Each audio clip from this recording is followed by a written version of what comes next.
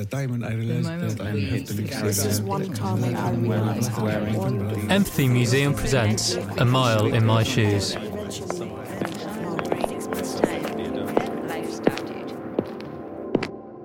These are a pair of maroon shoe-branded heels.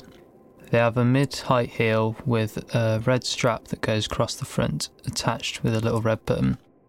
They are slightly scuffed on the bottom, but polished and smart on top. They look like they would be worn by a very smart elderly woman.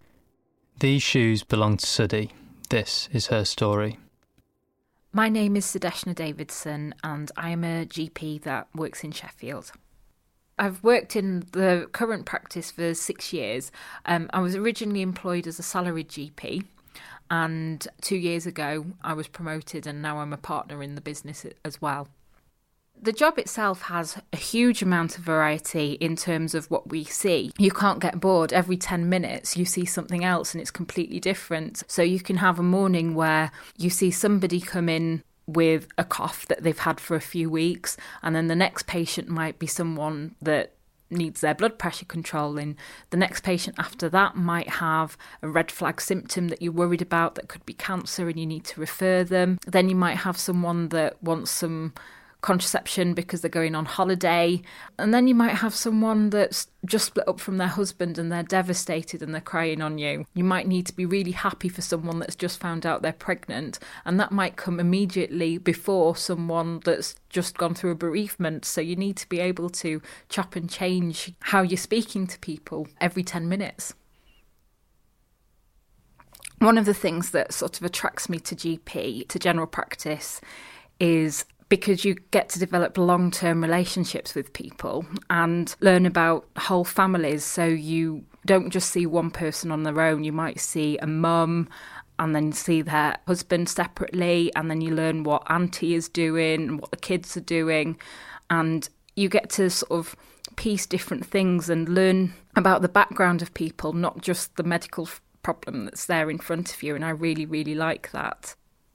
The other thing that you get with general practice is you get to follow the whole journey of a patient. So they come in with their initial problem that they're worried about, and then you can follow them all the way through, learning all their tests and investigations, them going on to have hospital treatment and whether they get cured or not, and then all the way through to the end of that, until then they next come with something else. Whereas when you're in hospital, you tend to see just a snapshot of people at that one time. You don't get the whole kind of story.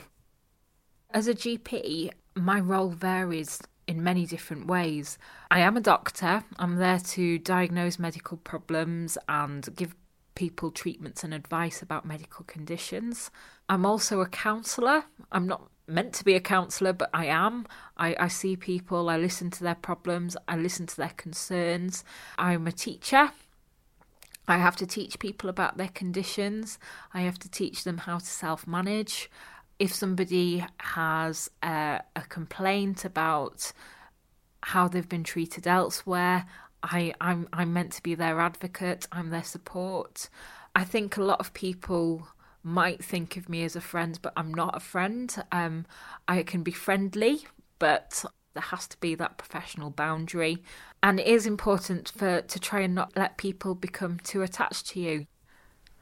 There's so much expected of doctors and GPs, and actually that's not just the patients. I think you hear all the time, the GP is well placed to give advice on this, the GP is well placed to give advice on that. I heard on the radio recently that GPs are well placed to give advice on marriage guidance and stuff like that. I really don't have time for that.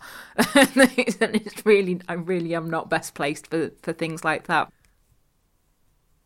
The way that a GP's appointment system is structured would be 10-minute appointments. So each patient will be booked in to 10-minute slots. I really struggle with the 10 minutes thing, actually. I think that I've done well if I finish my surgery and I'm only half an hour behind. It's often more.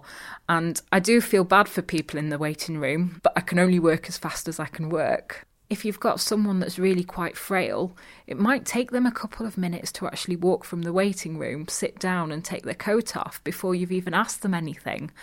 And then if you need to examine them, that might take another 5-6 minutes.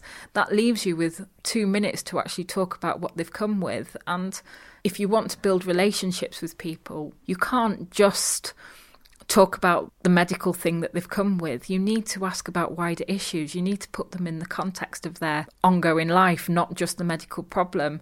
And all of that takes longer than 10 minutes. Sadly, we don't have longer. One of the things that we see all the time is people will come and they might mention something quite trivial, and you go through that in detail, and then they get up to leave, open the door. They then turn around and say, by the way, I've been having this chest pain. And at this point, your heart sinks because you think, oh no, I'm going to have to deal with this. This can't wait until next time. So you end up saying to them, come have a seat again. And then you have to go through that. And unfortunately, you have to run behind because what they've mentioned as they're leaving is actually the most important thing and probably the actual reason why they've attended to see you that day. But it's taken until that point until they've been brave enough to actually disclose what they're worried about. Sometimes people want to talk as well. So I'm thinking about one woman in particular who we'd dealt with the tummy pain that she'd come with. And then she was just chatting. I was trying all sorts of tactics to try and make it clear that the appointment was over and she had to leave. And eventually she said I was the first person that she'd seen in 2 weeks because she was so socially isolated. I felt bad, so I let her chat for another few minutes, making myself even later. But sometimes you just have to do that. One thing about the workload, especially in winter, is that it can be too much.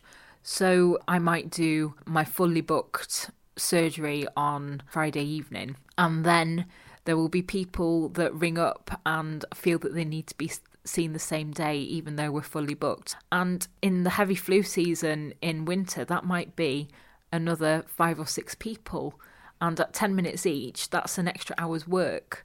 So sometimes it can actually feel a bit dangerous because at this point you're at the end of the week, you've already done your full day's work, you're already tired, and actually you're seeing some of the people that might be your poorest patients because they're the ones that have needed to be seen urgently, and that can sometimes not feel safe. When you're tired, you might make mistakes, you might miss things. I love my job. I do look forward to going to work. I enjoy the time with patients. I've got some really good relationships with patients, and I enjoy the subject. I love medicine. I love reading about it. However, it is really pressured at the moment. My days are really long. They're completely packed full and I don't get time to rest. And it feels like more and more is being thrown on us. And we're having to do a lot more with the same resources and the same amount of time. So it is stressful, but I wouldn't do it if I didn't love it. I do feel exhausted at the end of every day, but although I feel tired, it is a good tired. Every day I've made a difference. It might be only a small thing, but I have made a difference every day, and someone has thanked me every day. It is worthwhile, but it's tiring. Suddy's story was produced by Olivia Humphreys. Her shoes are part of a growing collection of footwear hosted by the Empathy Museum's A Mile in My Shoes exhibition.